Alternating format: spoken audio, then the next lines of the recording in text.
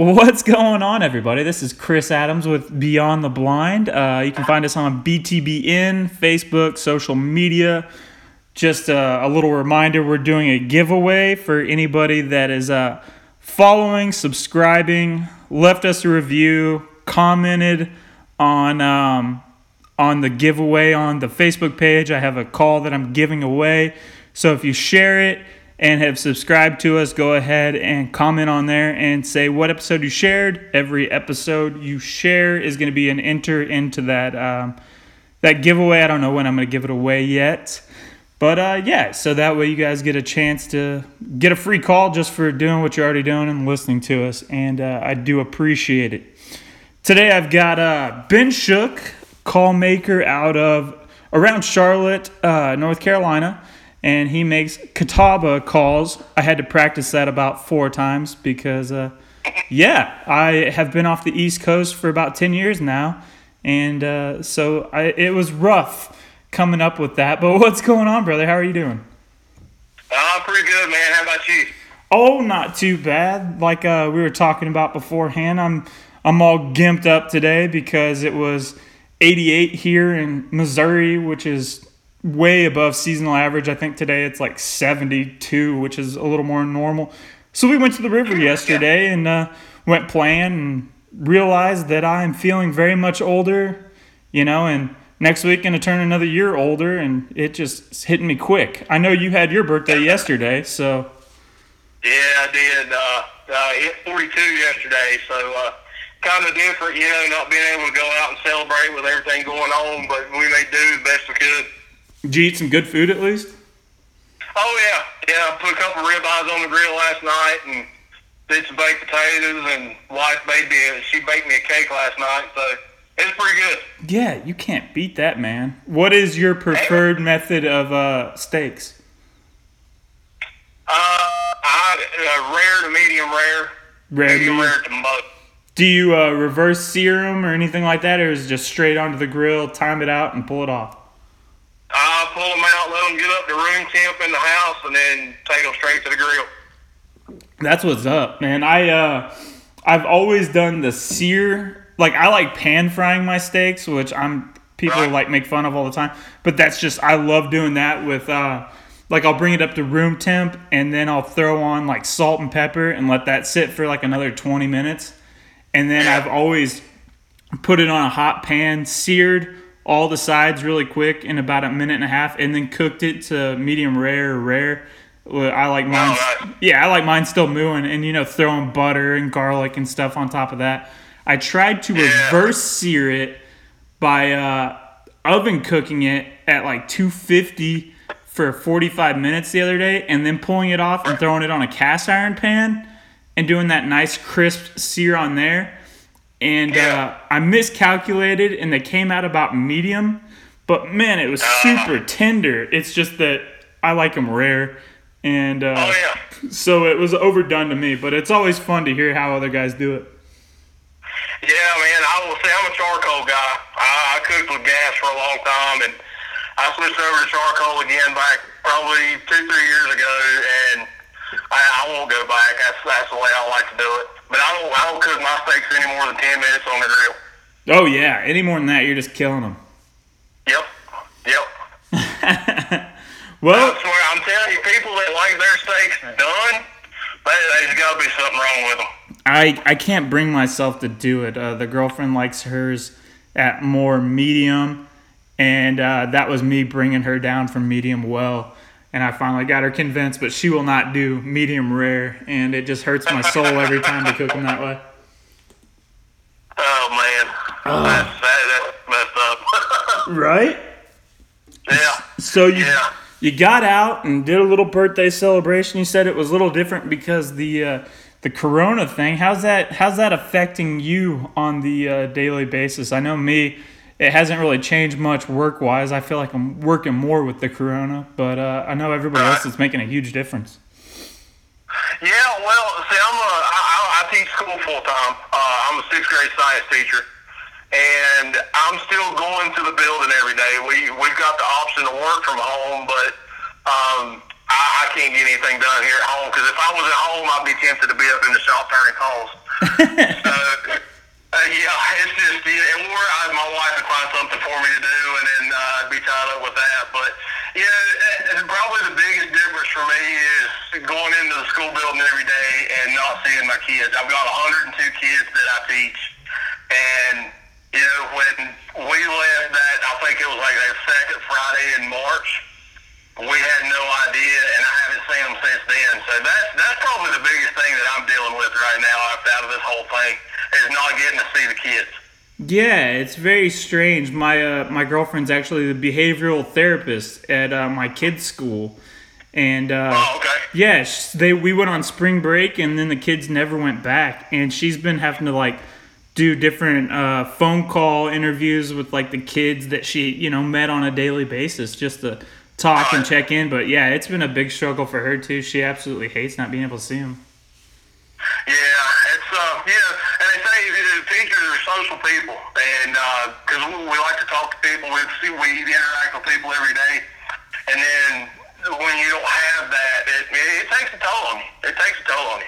Well, it takes a special calling to want to be a teacher, man. I know, I couldn't do high school, but I know once I got into high school, what kind of hell I put my teachers through back in. I'm very smart aleck, Yeah. So well, I'm gonna tell you what, some sixth graders can be that way too, but I think when they're at that age, they're discovering their personalities, and the real them starting to come through, and it's just all those little quirks and differences with all these kids is what makes it so much fun. Yeah. Well, and you get to teach a fun subject, where you're getting to do some science experiments and not having to write a bunch of papers and learn about MLA and all that kind of stuff that kids always seem to hate. Yeah, it's but and this year's kind of been one of those weird years. The group of kids that I have now, and they're good kids, but as far as doing hands-on stuff with them, it's tough to do with this group. And that happens. We'll run across a group of kids one year, and so man, we can do all kinds of and can handle it. And then there's some years that there's no trying that with this group.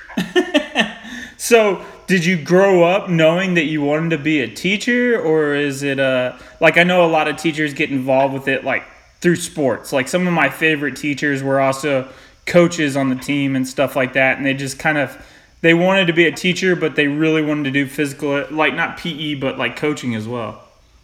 Right. Well, I started this was a second career for me. I graduated with my teaching degree when I was 33. So when I graduated from high school, I had every intention of being a civil engineer, and went to college for a year to do that, dropped out and went to work. And I spent from 97 to December of 2010 working in furniture. Because, the furniture industry here in North Carolina, that's a big thing. And that's what I did. But somewhere around 2005, I decided that I wanted to go back to school. If I waited any longer, it wasn't going to happen. And made the jump, decided that, I felt like I needed to be in a public school, and kind of went from there. So and I've been, go ahead. Oh no, that's really good. I was gonna say you were in furniture. Do you feel like that led you down the path to being a call maker? I don't think so, because it's just a completely different skill set. What I was doing, I upholstered. So I worked for a Lazy Boy, which we had a Lazy Boy facility here in the county, and I worked for them for about 8-9 years, and did upholstery there, and then moved to Ethan Allen, which is just up the road, and did upholstery up there. It's the call making thing kind of spurred off of just an interest at being in a water fountain. Gotcha. Yeah, that upholstery, man. I worked for a furniture company right out of high school while I was going to college at the same time, and we would have some leather couches and stuff like that would have to come in and be fixed, or somebody had screwed something up. And watching those dudes come in and sew leather was always mine. That just seemed like the biggest pain in the butt. Oh yeah. That was and I didn't get into doing a lot of decided to start doing it at home as like a kind of a second job. And I did upholstery at home for a while up until probably 2015. So I'd already been teaching for a few years, and I just decided I'd had enough. I had absolute all I could handle as far as upholstering goes. I mean, I made good money when I was doing it, but I hated it. You know what I mean? Oh yeah, I definitely understand that game. So I don't make near as much teaching as I did when I was building furniture, but I'm a heck of a lot more happy about what I'm doing. Yeah, I can totally get that, man. I worked for 3M for a few years, and I was working a lot, and I was working with a lot of hazardous chemicals making glue. And the reason we were getting paid so well is because it was a very toxic, dangerous thing to be working on, and I hated every single second of it, even though I had more money than I knew what to do with at the time. Yeah, I know. So how Yeah. did you grow up? You said the upholstery, the furniture making didn't really have anything to do with call making. Did you grow up waterfowling? I know you guys have some lakes and some rivers around there. A lot of people don't think of North Carolina as a big waterfowl spot, but I know there's like a lot of marshes and stuff that come in off the ocean. You guys have a pretty big river and lake system, don't you? Yeah, we do now. You go out east toward the coast, and that's the major part of the Atlantic Flyway that runs through North Carolina. And waterfowling's big out there. It's real big out there. We've got a couple spots out there where you can still hunt in sink boxes, which they've been, those things have been outlawed pretty much everywhere else. But you can still hunt them out there at Ocracoke Island. But it's rich history out there on the East Coast. Where we are, it's kind of dead, which has been for the last few years around here. But no, I grew up. My uncle was a big influence in me as far as getting into the outdoors, and I cut my teeth hunting squirrels like most everybody else, and then transitioned on into deer hunt, and I deer hunted up until probably 10 years ago. And then my son, I've got a 16-year-old, and he decided just out of the blue that he wanted to go duck hunting. And I'm sitting here thinking, okay, I don't know anything about duck hunting. I don't know where to start. I don't know anything. But there's a guy that I go to church with. He just started going to church out there where we go. And his name is Glenn Floyd. And I believe you know who Glenn Floyd is because I think you buy some blanks from him, don't you? Oh yeah, Glenn is one of my favorite wood providers, man. Yeah, so Glenn has since then become a very good personal friend of mine. And he kind of got us started on this addiction. We went out. First time we went out, my son shot a greenhead, and it's been downhill ever since. Just dumping money here and there forever, huh? Oh yeah, it's turned into something far bigger than I ever imagined it to be.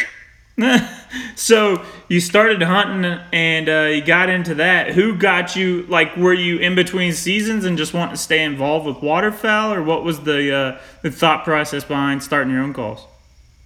Yeah, well, so I got started doing calls in kind of fall of 2016. So that year, because Glenn had already had his wood business going, he was already stabilizing blanks and selling blanks, and I got to learn that side of everything, just spending time over at his shop, and I just, it was one of those things that popped in my head, like, man, you know what, this would be kind of cool if I could figure out how to do this, and if nothing else, just get me through till hunting season, and I started off making whistles, and it's kind of developed from whistles into making calls now, so that's kind of, it's just an idea that I had something that I wanted to try, and I stuck with it.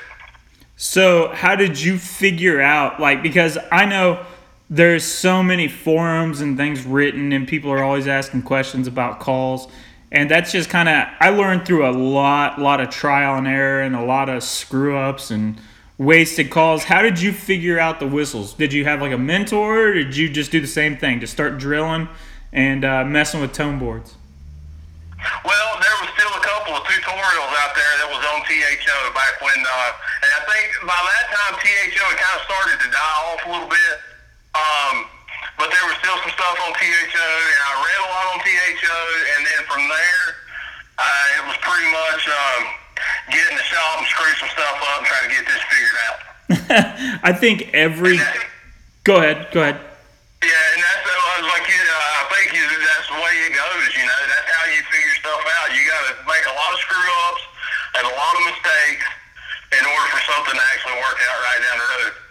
Yeah, absolutely. I think a lot of guys that started, because you started, it sounds like right after I did, about a year after I did, and then I talked to Tyler Hall last week or the week before, and I started about a year right after him, and then Meredith was right in between us, and almost all of us, man, we all did the same thing. I spent so many hours reading on THO. The forum side of it had already kind of died off and moved over to Call Nuts and DCE, but as far as like reading all the experiences, that I spent so much time on there. And I was talking to somebody last week, I can't remember if it was Hall or not, was talking about THO actually being shut down, and I haven't looked at it in like a year, and I guess now it's shut down. Well, it's migrated over to Facebook. Yeah, even getting on there and reading those old posts and stuff like that, to not have that is such a huge loss. Now some of the stuff, I don't know how much of it has moved over. I know that kind of when they started the Facebook page here, oh gosh, it's only been maybe a month or so. It might have been longer than that, but since then they've kind of been migrating some of the tutorial stuff over to their Facebook page. So it's definitely not what it was. The resources are not there like it was when it was still online. But there's still some stuff out there. So THO itself has actually made a Facebook page or a group? Yeah, it's a Facebook page called THO. I think it's THO Call Makers Forum or something. I can't remember the name of it right off the top of my head. That's good to know. I had no idea, and that's always fun. Now that you know so many different call makers, if I have a question, I usually hit them up because of the relationship. But back when I first started, man, that was the last thing I was going to do, was go out and reach out to a seasoned call maker and ask this rudimentary question, because first thing I'm doing is hopping on the internet and trying to figure it out myself, and then at least shown that I've put in the work before I go ask for help. Yeah. Now, I will say, as far as the whistles go, I did have a little bit of help.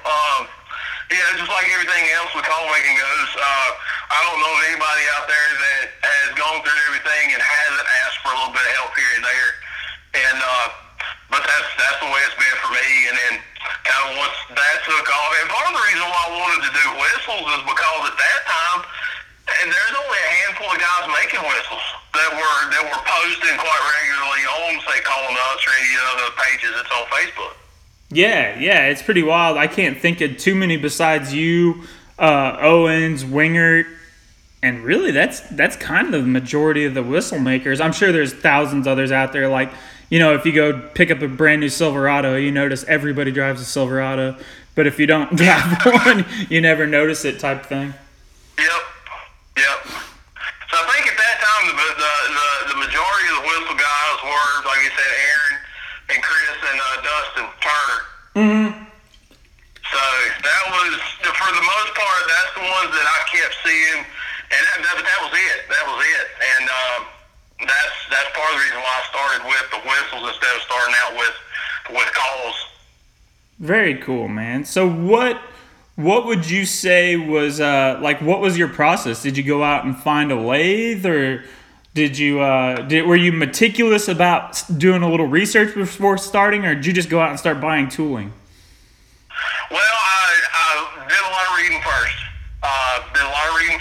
And then I didn't sink a whole lot of money into equipment for the get-go. I mean, I already had a shop because, like I said, I was doing the furniture and stuff here. And I already had a drill press in my shop. I already had a miter saw and everything. So all I needed was a lathe. So I found the old cheap Craftsman lathe on Craigslist, I believe. And it happened to be, just right down the road. And went and picked it up, kind of started messing around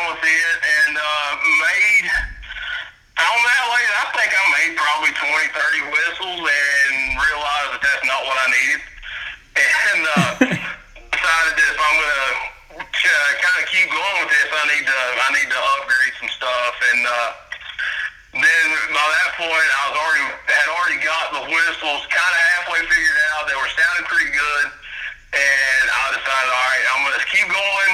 I went and bought a lathe at Harbor Freight, and which that was a big jump from what I was using, and then started focusing. Once I got that, I started focusing on more of the turning and the finishing of the whistles and the details, because the sound was there. I just needed to work on dressing everything up. Well, that's the most important. If you can get the sound figured out, everything else is easier to figure out than the sound, for sure. Oh yeah. So, what was it the hunting there that, like, were you a big whistle guy before you, like, when you started hunting? I think I've always had, a little $5 Buck Gardner Pintail 5-in-1 style whistle, that I keep just to throw in, a little bit of different sounds, and that, that Drake whistle, that dweep. Yep. But, like, it's fun to see, because I've talked to other call makers, and they've got into, like, cut downs and stuff like that. That's because that's how they hunt. They've always hunted with a Mondo or something like that, and that's how they've jumped into cut downs. Were you a big whistle guy when you hunted, and that's kind of what led to your love of whistles? Yeah, kind of, because so the birds that we get here, by the time they make it here, they're pretty call shy, and they've heard people blowing at them all the way down through the flyway, and there's something different that you throw at them, and they respond better, and that's the way it was with the whistles. I was the same way. I started out with one of those little plastic whistles, and I had acquired a couple of Dustin's whistles before I ever started making calls, and I used them, and they worked pretty good. And I'm sitting here thinking, well, I can do this. This is something that I can do. I know they work around here, so why not? And that's what kind of spawned that whole idea there. Very cool. Very cool, my man. So tell me about your hunting. Like, around here, we'll get an occasional dry cornfield that we'll hunt in. We have our big lakes that if we get a big, huge cold front, I'm going to go hunt the lakes, because that's where all the birds are going to begin with. And then we'll spread out to, like, our little farm ponds and stuff like that after the birds start moving off the lakes and getting familiar with the area. Like, what's the hunting situation out there like? Dead. Dead? Yeah, well, so I am about 10 minutes away from Lake Norman. Lake Norman is the biggest man-made lake in the state. It's on the Duke Power chain of lakes that's on the Catawba River. And probably over the last 5 seasons or so, maybe, it's a diver lake for the most part. We get bluebills, we get redheads, we get buffleheads. Occasionally we'll get some ringers. And it's basically what we're doing is we're hitting coves and shooting wood ducks and occasional mallards, or we're hitting open water on the islands and shooting divers. That's basically what it is on this lake. So you said in the last 5 years it's gone off. I know the Atlantic Flyway numbers have drastically fallen off over the last couple years. I know that's been like a talk. I don't know if you guys do a lot of goose hunting or anything like that, but I know they went down to, like, in Maryland, it was a 1-bird 30-day season, which is just insane. Here, we could shoot 5 honkers a day here in Missouri and be fine, even though, limit's 3, but we could shoot 5 a day and be fine. Are you shooting more black ducks? Have you seen the mallard numbers just drop off? Like, it's just weird to me how it's hit that coast so hard. Well, in the mallards, I'd say puddle ducks, period. We don't see a whole lot of puddle ducks on our lake. And the reason we don't see any of those is because there's nothing in there for them to eat. Duke Power has gotten so many complaints about grass and everything in the lake that they released, it's been long before I started duck hunting, they released a bunch of grass carp in the lake. It was 120-some thousand grass carp. And then they went in and they sprayed everything to kill all the grass off. So there's no food source in there for the puddle ducks. We can kill wood ducks in coves because they're lined with oak trees. They get in there and eat acorns. But that's why we don't get any puddle ducks now. I can't tell you out east what they're seeing out there other than the big diver numbers that they see out in the big water. But as a whole, I mean, the plum ducks are just, especially the mallards, we're just not seeing them.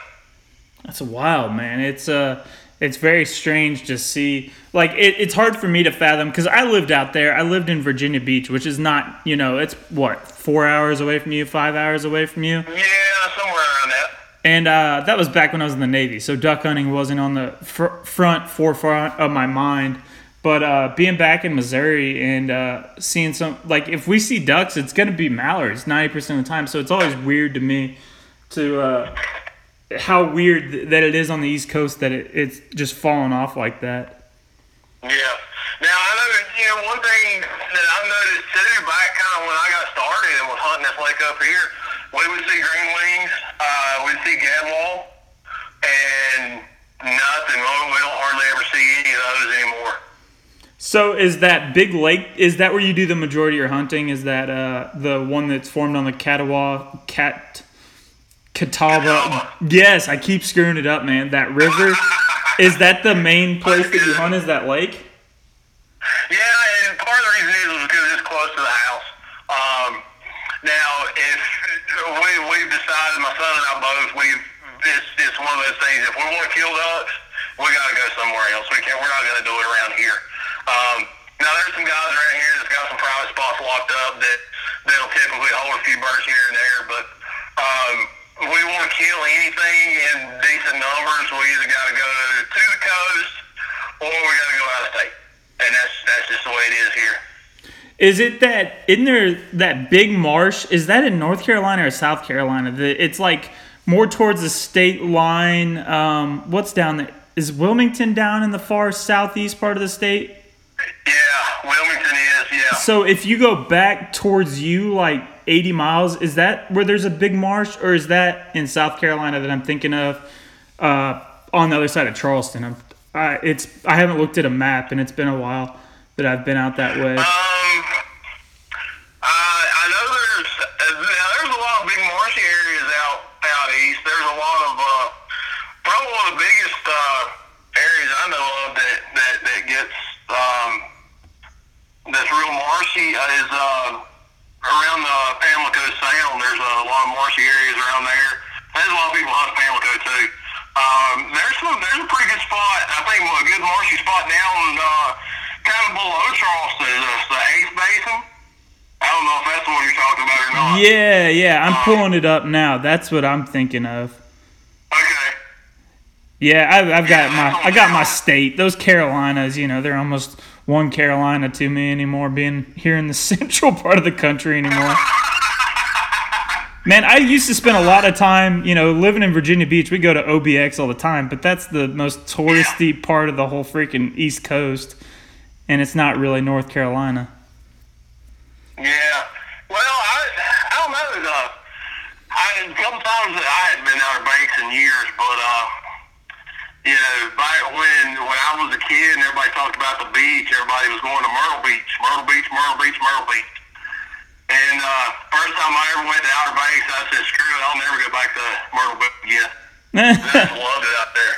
Man, it's OBX is, that Outer Banks is so nice, and compared to Virginia Beach, there's no way that you could ever get me to live there again just because of all the military installations that are all in that one area. Like, they have signs up on the side of the road that you can't cuss in Virginia Beach, and you have a bunch of sailors. Like, I try not to, but the F word is a huge part of my vocabulary just out of habit, and I'll listen to some of my old podcasts and stuff and be like, oh man, I cuss a whole lot when I'm just hanging out, and it's just part of it. And like the places like that, it's crazy. It's so much different than down south, or because you have that North Carolina South draw where the people that are up in that other side, it's almost like a up north East Coast feel to it.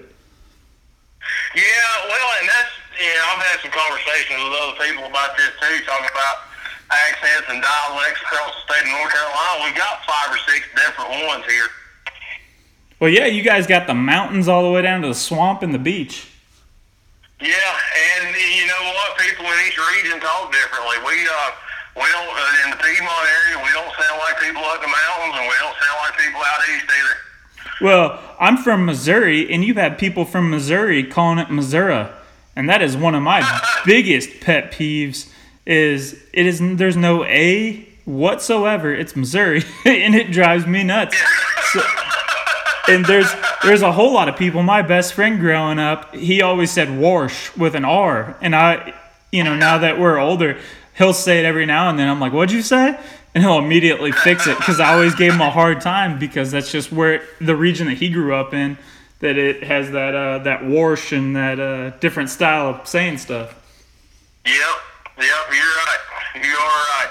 So you're from that Charlotte Charlotte area. I don't know if you're a football fan, but what is going on with the Panthers, man? I'll be honest with you. The only reason I keep up with the Panthers is to see how bad they're going to be. I'm not a Panthers fan. I grew up as a Redskin fan and have been a Redskin fan all my life. So. Woo! Well, they've had some hard times, but they have a killer defense that is brewing, man. Oh, absolutely. My son, he plays football for the high school here, and ever since he's kind of got into football, because I took a break from it for a while, and since he's got into playing football, he's soaking it up like crazy. And I mean, he's one of these kids. He can sit there and rattle off stats for so many different players and not bat an eye. And since he's gotten back into it, I've gotten back into it. And we were sitting there watching the draft the other night, and we talked about it for weeks. How best thing we can do is draft Chase Young, and I'm tell you what, I'm excited to see what's going to happen with their defense. Now we just got to get our offense going. Yes, that was what I was so happy. I could care less about the Redskins. It doesn't matter to me. But watching, they made the right move getting Young. That's what the Bengals should have done, was taking Chase Young and then go get freaking the kid from Clemson next year. You're still going to be in the running for it. You can have a great defense and one of the best young quarterbacks. Absolutely. I think, they were feeling the need that they thought they did, and by them doing that, we were able to pick, in my opinion, the best player in the draft. Yeah, I'm a huge Broncos fan, and 100% what it reminds me of is when the Panthers took Cam Newton because he was the Heisman winner, and Von Miller fell into the Broncos' lap. Yep. And look who's still around, I know. I feel bad for Burrow because with the Bengals releasing Dalton this week, they just automatically threw him into the QB1 spot, and I hate seeing rookies get thrown in the start right out of the gate. Well, at least he's not playing in Cleveland. So I don't know what's going to happen. I wish him the best. He's not in a good system to be starting out on day one, Well, think about how many quarterbacks Detroit and Cleveland ruined that were probably pretty good quarterbacks that just got through to the freaking wolves. I think David Carr, his brother, went to Houston their first year, and he got beat senseless his 4 or 5 years in the league because they didn't have anybody. Yeah. So. Yeah, well, I think as much as I hate to say it, I think they're going to end up doing the same thing with Deshaun Watson too, because the kid's a talented quarterback. He's just not in a good system, and they're not doing anything to help that kid either. No, how are you going to get rid of freaking Denard Hopkins for David Johnson, where they traded straight up Denard Hopkins and David Johnson, and then another big running back came available for a 7th rounder, Todd Gurley, which Todd Gurley hasn't played in the last year and a half, but they got him for nothing. Yeah. It is. The NFL draft has happened. I haven't talked to anybody about the draft since it really happened, so it's been on my mindset. So, you might have to forgive me for that. Yeah, it'd be nice. I mean, with Gurley going to Atlanta, I don't system out down there. But I'm telling you, the best thing that Houston can do is get rid of Bill O'Brien, because he's not that great of a coach. And then instead of firing him like they should, they promoted him to general manager. I mean, what the crap are you doing? Yep. It just makes no sense to me. Yeah, it doesn't. Houston's destined to be 8-8, just like Dallas is for the next 10 years. Yeah, and that's talking about Dallas having a conversation on the way up the road this afternoon with my son, because Dallas signed Andy Dalton last night, and we were talking about that, whether or not that was a good move. And I think I personally, as much as I hate the Cowboys, I think that was a good move for them, because Dak wants way too daggone much money. And this is going to force either him to take less money or he's going to be going somewhere else. Well, yeah, and is there really a huge fall off between Dak and Andy Dalton? I know recently, Dalton hasn't looked the best, but look at the line he's played behind. Look, I mean, he had Mixon, to hand the ball off to, but anybody that wants to say that the Bengals and the Cowboys are equal talent-wise is crazy. And I don't think that. I think Dalton could be a lot better in that system. He has the talent. He just has never been in a good situation. No, well, like you said, he didn't have a line, and I don't care what kind of quarterback you got. He's the greatest quarterback on the face of the earth. You put him behind an offensive line like that, he's going to struggle. Oh yeah, absolutely. It ruins a lot of really, really good quarterbacks. Yeah. I mean, look what. What do you think about Alex Smith? Do you think he ever plays ball again? I think he retired, didn't he? No, he's not officially retired. I don't know.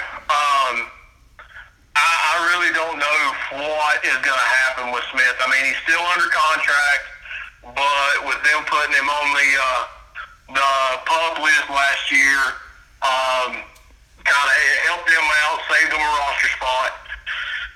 If he comes back, I don't know. There's still a big question mark there. Personally, what I would like to see them do, I don't know if they will, is offer him an office job somewhere in the front office, or maybe a QB coach or something. I don't know. I think he's a talented quarterback. I just don't know with his age and how bad that injury was, if he's ever going to be 100%. Well, yeah, Alex Smith's game, because he played for the Chiefs for quite a long time. And that is our hometown team. I hate the Chiefs. It's my biggest rival because my whole family's from Kansas City. So I've always hated the Chiefs. But his game is, I'm going to throw a 15-yard out route, or, a little quick hitch or something. And if it's not open, I'm going to scramble for 25 yards. Alex Smith is the fastest white quarterback that I've ever seen that is slow. Like, he runs like a 4.8. But they'll have him dead to rights, and I've seen him shake off DeMarcus Ware, Von Miller, and run for 35 yards out of nowhere, just like a jog. Yeah. He's very smart. Yeah, and I think that's a characteristic that it's a make or break as far as NFL. Well, quarterbacks, period. I'm the head coach at the middle school that I teach at, so. And that's one thing that I'm always looking at as far as trying to develop a quarterback and be able to utilize him. Can he make decisions, even at this age? Can he make decisions? Is he going to make mistakes? If he gets in trouble, what's he going to do with the ball? Is he just going to throw it up or what? And I think that decision-making process for a quarterback is what separates an okay quarterback from a good quarterback. Oh, so you don't mind football talk whatsoever, then? It's second nature to you. Absolutely not. Okay. I was making sure I wasn't divulging too much into football because it's, hang on, man. I'm missing sports like crazy. Yeah. Oh, I know. See, we should have already had, this week, we were supposed to start spring workouts. We were in 2 weeks of spring workouts, and for 6th and 7th graders. So we know what we've got to look forward to for the fall, and it's absolutely killing me not being able to do that right now. So, speaking of you coaching, do you find, does middle school, I know high school, it kind of stops right at the beginning of hunting season. Do you find managing that time that you're putting into football and hunting and making calls, like it's all around the same time? Do you have any problems managing that, like flux of work? Not really. I mean, as far as hunting goes, I mean, our season, we've got the month of September for early goose. And we usually hunt on the weekends anyway when we do hunt. Because, I mean, I'm going to tell you something. September, it's hot here. And I'm a fat guy, and I don't like to sweat a lot. So sitting in a blind when it's the middle of September and it's 90-some degrees doesn't sound like my idea of fun. So I just, once it gets up above 75, I start to get a little uncomfortable. Oh, yeah. But really, the only thing that coaching affects would probably be, I'd say, my call making. Usually during the week, I don't do a whole lot during football season as far as making calls. I try to utilize sometime on the weekends, and it's usually on Saturdays. And Sundays eat up. I usually use that time when we go to church and then spend time with the family. And that's about it. So it kind of slows down. But our season is short. We only have a 6-week season. We play 6 games and then playoffs. So by mid-October, football for me is finished. Now my son's still playing. He's got one more year. He's a senior this coming year. So they play all the way up through the end of November. And it doesn't affect the hunting as much because our duck season doesn't get really started till November. Yeah, being so warm, ours doesn't ever get good here until December, so that makes sense.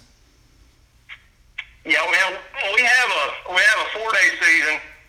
Comes in the first Wednesday in October.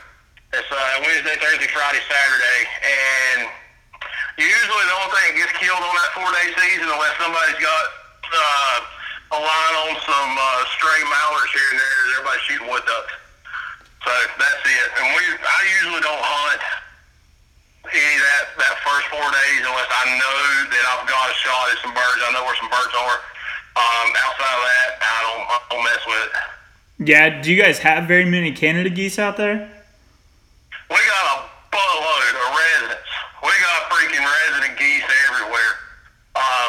The only problem is they're resident geese, and the ones on the lake are pretty smart.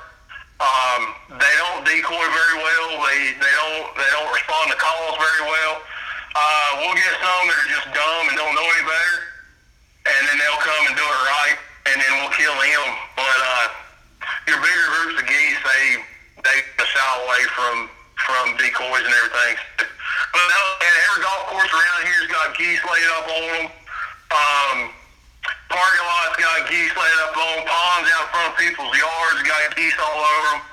But they know where they can't be killed, so that's kind of where they hang out. That sounds a lot like our area. Over big water, lakes and stuff like that, we do not hunt geese whatsoever. We hunt a lot of resident geese. What we'll do is find those ponds and stuff like that are close to the lake, like within a mile or two of the lake. And when the birds are starting to get pressured, they'll get off and they'll get on those ponds to loaf. And we'll hunt them there because they just don't expect it. They're a lot more comfortable. We'll hunt ponds like that. And if the duck hunting's good, a couple days after a big push, we'll hunt those ponds that are off of the big lakes where ducks have started to find places to go rest that are away from all the traffic, and we'll hunt them there. We usually do pretty good like that. Yeah, but now the geese, that's all I killed last year. I love it, man. It's my favorite. That's all we killed. I don't care. I'll shoot a honker in the face in a heartbeat. Don't matter to me. Right. You guys have big graders too, right? You don't have the little geese. No, we don't have any little geese. It's all the residents are the big geese. Now, in some parts of the state, we'll get some migrators. We don't typically get a lot of migrators here where we are. But like I said, most of them are all residents. Now, there's some fields around here that the geese like to pile up in, but mostly those fields are either off limits. The landowners won't let you hunt them, or they're already locked up and somebody's hunting them already. Dang, man. Especially being around a big, huge metro like you are, too. I bet that's way harder. Well, yeah. Well, I'll say this, though. Yeah, I'm a half hour from Charlotte, but once you get outside of Charlotte, like where I am, I mean, this is all rural area up here. I mean, there's a lot of farms, a lot of big open areas. Now, out toward the eastern, closer to the east end of the county, probably about 8-10 miles away from me, it's building up really big. But a lot of those people are driving to Charlotte to work. So instead of living in Mecklenburg County or living in Charlotte, they just soon come up this way. Land's cheaper, houses are cheaper, and really it's only a 20-25 minute commute for them. Yeah, that's if I worked in a big city, that is 100% what I would do as well. The drive would be a pain in the butt, but just living away from all the craziness for sure. So are you pretty well known around your area for making calls? Like, do guys around Charlotte? You said that you had a couple of local stores that carried your stuff. No, I don't have anybody local carrying it. I've got with Joey Hip on American Flyway Waterfowl on his website. He's carrying some of my stuff. I'll be honest with you, though, I think the local market here is not very big as far as I'm concerned for my stuff anyway. I've sold some stuff locally. The biggest majority of the stuff that I've made has gone well outside of North Carolina. Which, I mean, there's a couple of guys, there's some coal makers in North Carolina. Stump from REM, and he's about an hour 20 away from me, so he's got a big presence here. And then there's a guy out, I can't remember his name, out toward the coast. He's got a pretty good presence out there, but I don't know, it's different around here. A lot of people here are still big on the big shop, the Echoes and RNTs, and either that or their cheaper poly stuff from like Buck Gardner and all that. So it's just kind of weird. I would say that that's probably the majority of, at least my experience with.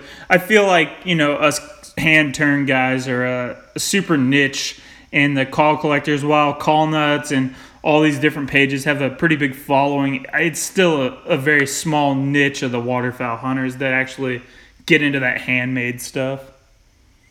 I agree. I'll tell you this too. I think part of the reason that it's kind of that way around here is there's no shows. Well, I think that has died. Shows around here. Yeah, I think you guys you're closer to one of the few remaining shows out there with being Easton. You're not super close, but you're a lot closer than people in the Central Flyway are. But shows in the last 10 years are non-existent anymore. Yeah. Now that Easton show, I've been to it twice. I didn't go last year with my son playing football, and won't make it this year with him hopefully playing football, depending on what happens between now and then. But that's a good show. That's a really good show. Really, the only thing that we have in the state of North Carolina, we have the Dixie Deer Classic that's in Raleigh. As far as duck hunting stuff goes, I mean, you're going to have a few call makers set up there. There's a good friend of mine who lives about 20 minutes from here, and he's a call maker. He sets stuff up there, and he said this year it was terrible. It was just absolutely terrible. Yeah, I think they're going to keep seeing attendance go down to those things because everything is available online. All these guys can jump on Facebook and find everything. Yeah, I agree. I think, now don't get me wrong, I'm very, very appreciative of the pages like Call Nuts, because it's been big for myself and big for a lot of other small shop call makers. But I think that outlet right there has probably contributed to some of the decline of these shows. Man, I would think so, but even that, because where I'm at in Missouri is a big waterfowl state, as I'm sure a lot of people are like, oh, I wish I could go to Missouri hunt. It's not that. It it might sound great, but it's not that great. Like, it's so packed full. Like, the best spots in the state are draw spots, and it's just a nightmare. You have to get up at 2 o'clock in the morning to go stand in line and hope to draw, and then you have to do a race to get on there, and you have to be out there with, 200 other people that are shooting at 80 yards. Like, it's always just a big nightmare. I like hunting around small bodies of water, and if I shoot 10 birds, with a couple of my friends, and we got up 45 minutes before the hunt, set our decoys, 10 minutes before shooting time, and we're done in an hour, that's what I live for. That's my favorite. Yeah. But this side of the state is a big deer hunting area. And everybody deer hunts down here. It's king down here. And even those guys, like all the deer vendors, TV shows, clubs, and stuff like that are around here, like they're not going to these outdoor shows or anything like that anymore either. And you figured, like fishing, obviously fishing is huge here. You have Johnny Morris and Bass Pro and all that stuff is from here. And I would say that's the biggest draw in all of the outdoor industry is fishing by far over hunting. Yeah. And even that participation, I think, has fallen on its face pretty significantly. Yeah, I can see that. It's pretty wild, man.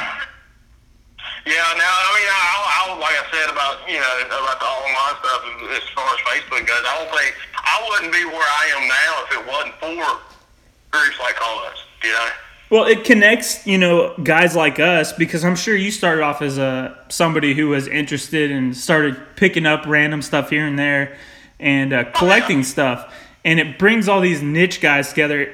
It's kind of like when I was doing, I was live streaming stuff, or when I first started call making. And it was right when Facebook ads for pages had popped up. And it was like, hey, pay $10 and you can reach these people's profiles who like these keywords and nonsense.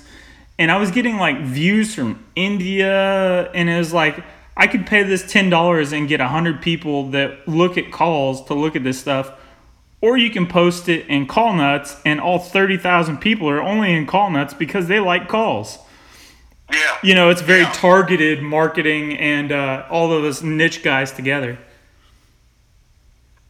Absolutely. I think it's a good thing because this whole thing has opened up the door for all of us to be able to do something, to be able to share what we love to do with a larger group of people. Yeah, I don't know, man. It's a really fun, entertaining thing. And I was talking to, I think I was talking to Tyler Hall. Maybe I was talking to Channing. I don't remember. But there's more people making calls now than I think ever has before because of the availability of information. And you could go on here in 10 minutes and post a question about a call and have, the best people in the world answering the question for you within like 10 minutes. And it's just crazy. Oh, absolutely. Yeah, it is. It's nuts, man. It's nuts. Like if you'd asked me, I don't know, 7-8 years ago, would I be doing this mess right now? I'd probably told you no, not at all. Why? But it's an adventure. I just like getting up here and messing around with stuff, Yeah, man. It's I don't know. That's kind of how I started out doing it. Was just out tinkering around and hanging out and messing out and then messing around. And the more people that wanted to grab calls, I'm like, okay, well, maybe I can actually do this and sell a few here and there. And I have that same mindset a lot of guys do, that if I never sold another call, the only reason I'd be disappointed is because I can't fund, if I don't sell another call, I can't buy 3 blanks to turn 3 more. Like, it has nothing to do with making money off of it. It's really just to keep it going. Yeah, absolutely. I'm trying to think who it was. It might have been, I was talking to Eric Ostovic.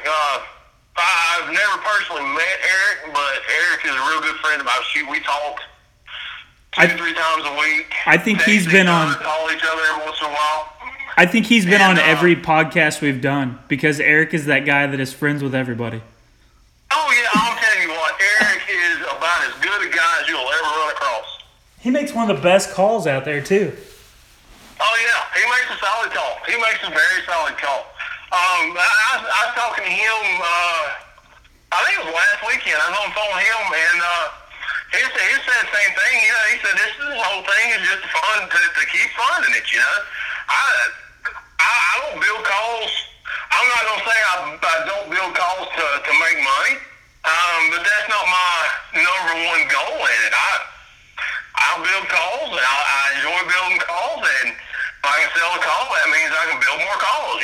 Exactly. But this crap ain't cheap. No, yeah. Like I've told guys in the past, I got into this, mainly to stay involved with waterfowl season, and because I was bored in the summertime and I kept seeing all these awesome calls going up, and I was like, oh, I'll just make this myself. I can't afford to buy 30 different people's calls, but I can probably, if I would have known now, I would have just bought other people's calls. No, it'd been so much cheaper. Oh, yeah. Yeah, you get into it, and like I said, I bought that Harbor Freight lathe and turned on it for a while, and then realized that, I could probably do better with a better lathe, and then upgraded the lathe. And, of course, good lathes aren't cheap. And now I'm sitting here looking in the shop. I've got 3 lathes sitting here, and a bandsaw, and miter saw, and blasting cabinets, and, God, all this crap that I never thought I'd ever use. And this stuff is, you don't get into this kind of halfway, Yeah, it's an all or nothing kind of deal. Well, and it's so funny because, just seeing different guys that are starting out, and I talked about it with Alan the other day, how somebody had posted they couldn't bring themselves to spend $50 on a flat jig. Was it worth it? Oh, And yeah, Ronnie's I like, commented on that post. yeah, Ronnie's like, if you can't spend $50 on a flat jig, you're getting into the wrong game, man. Absolutely. It's a money pit. Oh, it is. It's like buying a horse.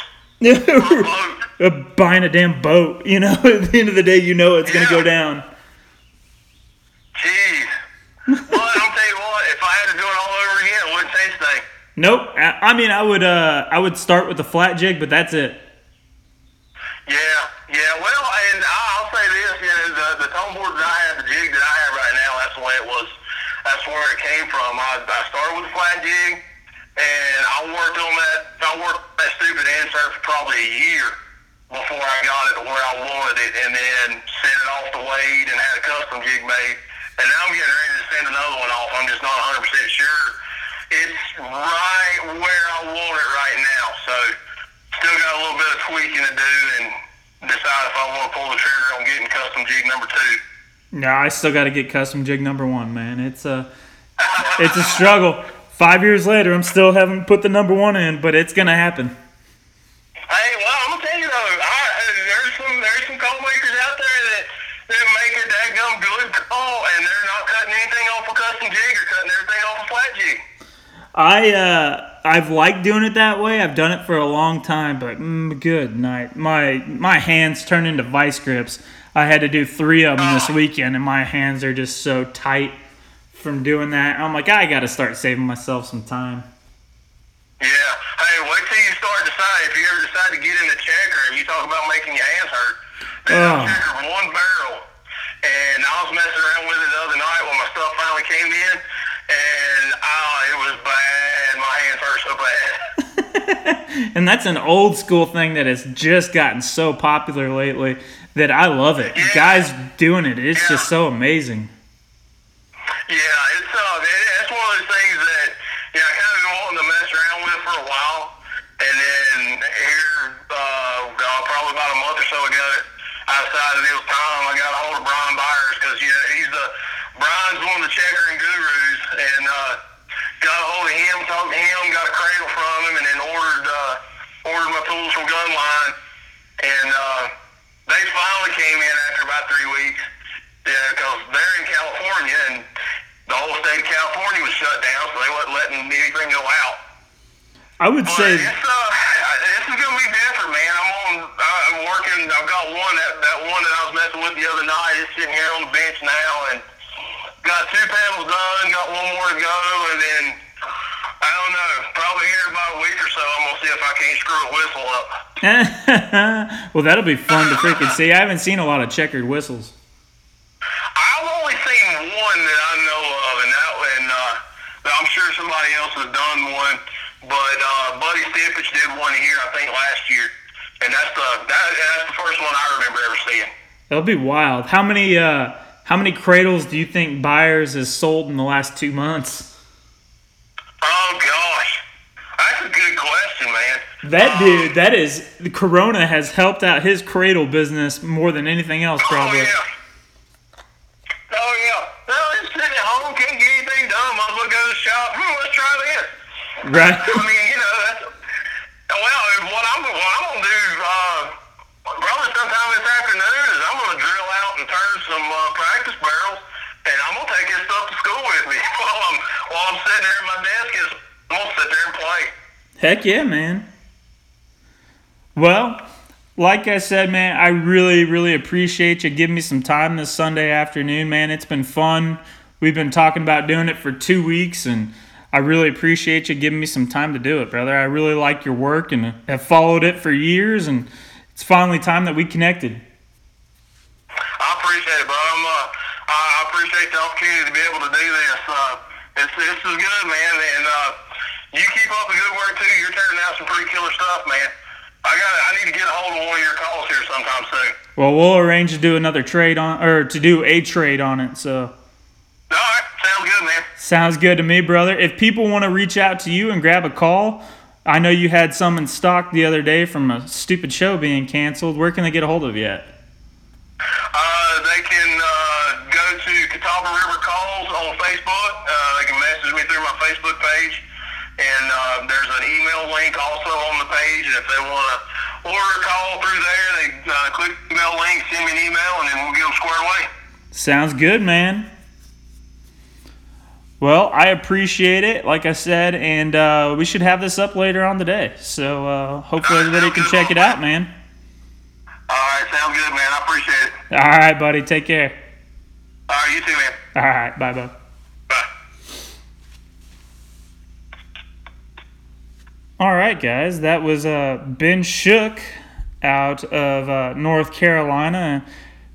Catawba River Calls. I'm going to keep screwing that up. You guys heard me pronounce it like 4 times. But followed Ben's work for a long time. He's a super nice guy, and he's been doing some good stuff, man. I've always been a big fan of his. So hopefully you guys enjoyed it. It's Sunday afternoon. It's been a little rainy here, but it's finally starting to clear off. So I think I'm going to go outside and do some yard work and try to get some food taken care of. But make sure you guys get on here, hit that subscribe button on iTunes, leave us a review for the duck call.